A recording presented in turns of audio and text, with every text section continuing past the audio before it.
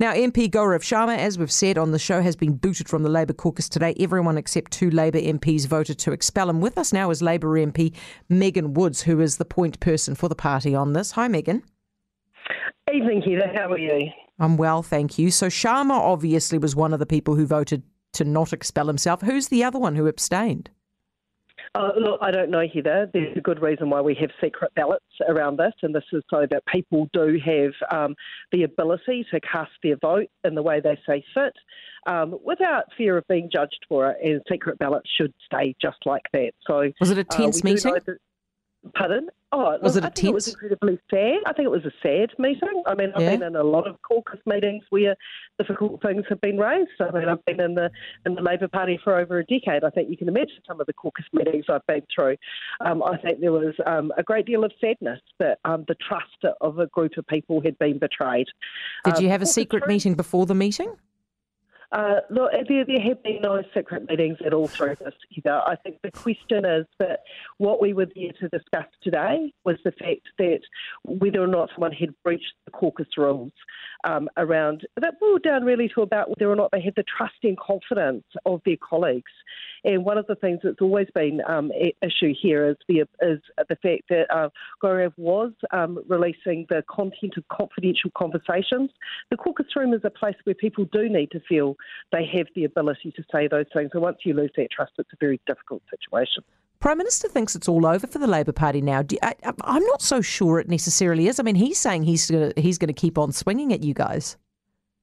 Look, we have to draw a line. It's our job to actually not be here to talk about ourselves. It's here to make sure that we've got the interests of New Zealanders at heart.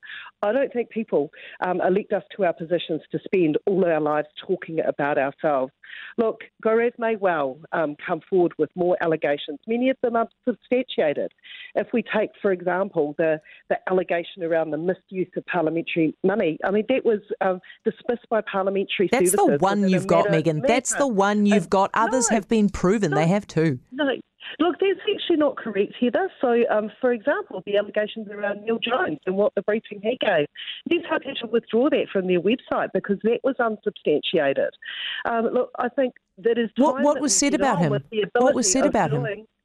That he was there to instruct people how not to use the OIA. That is clearly not what that was about. I wasn't at the meeting, but it was so unsubstantiated it had to be withdrawn from the website.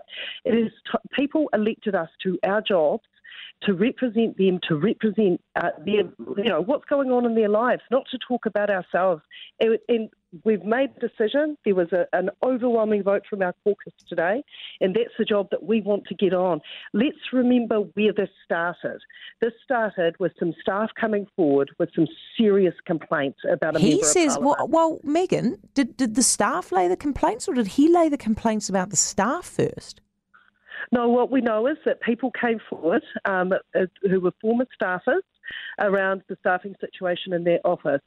One of the things wait, Megan, hold on. Whoa, no, I'm sorry, hold on. You've raised this, so I'm gonna ask you about this now. You brought this up.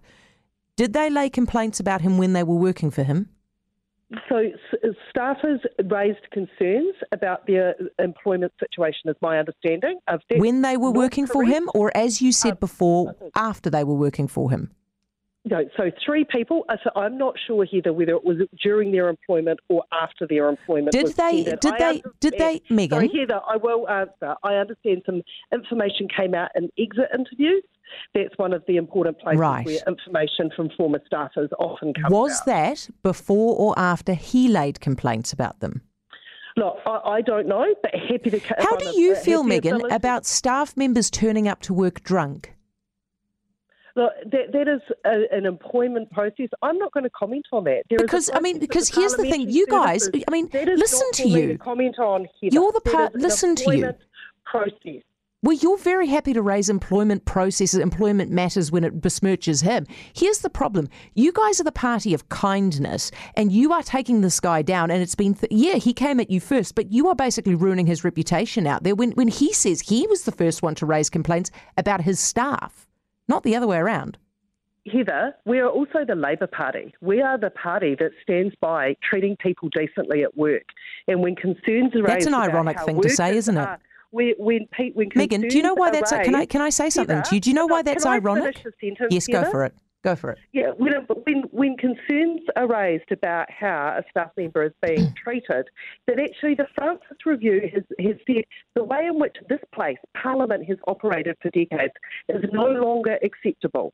That actually parties and their whips have to take proactive steps about making sure that we don't put ourselves above the law in terms of being employers. And this is one of the first examples of the Francis Review in operation. Okay. We have a responsibility to our staff. So just tell me again, what does the Labour Party stand for? We are a party that believes that people deserve to be treated fairly at work and have safe working Stop right there. Stop right there. People deserve to be fairly at work. Today, your party has just given the former Speaker, Trevor Mallard, a job in Ireland after he called a staffer at Parliament a rapist when that man wasn't a rapist. So do you want to tell me again what the party stands for? Heather, we are a party that believes when it suits you. No, that is not true. That there was the Francis Review was actually some work that Trevor initiated in terms of working conditions in this building. And I think anyone who's been around this building will tell you over the decades that we have not had good employment practices in this building. And the time that I've been in Parliament, just over a decade, I've seen that change and change for the better. And we've got to keep improving it.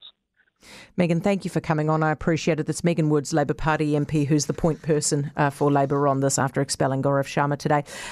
By the way, if you haven't caught the news, so Trevor Mallard, now the former Speaker of the House as of tomorrow at 1:45, he's informed the Governor-General he's resigning from the role. The Governor-General has accepted his resignation, as has the entire country, gratefully. It's now been announced that he will become our Irish ambassador because we do care deeply, apparently, about the safety of people at work, except for when it's Trevor Mallard calling staff members at work rapists when they're not rapists. When he does that, does anybody see the irony in this? On the very same day that Trevor Mallard gets promoted into the job that he wants, the guy who accuses the party of bullying gets expelled. So if you say you're being bullied, you get kicked out. I don't know if Sharma's been bullied or not. I don't know. But he says he's been bullied. He gets kicked out. Trevor Mallard goes around calling people rapists. He gets the nice job. Well done.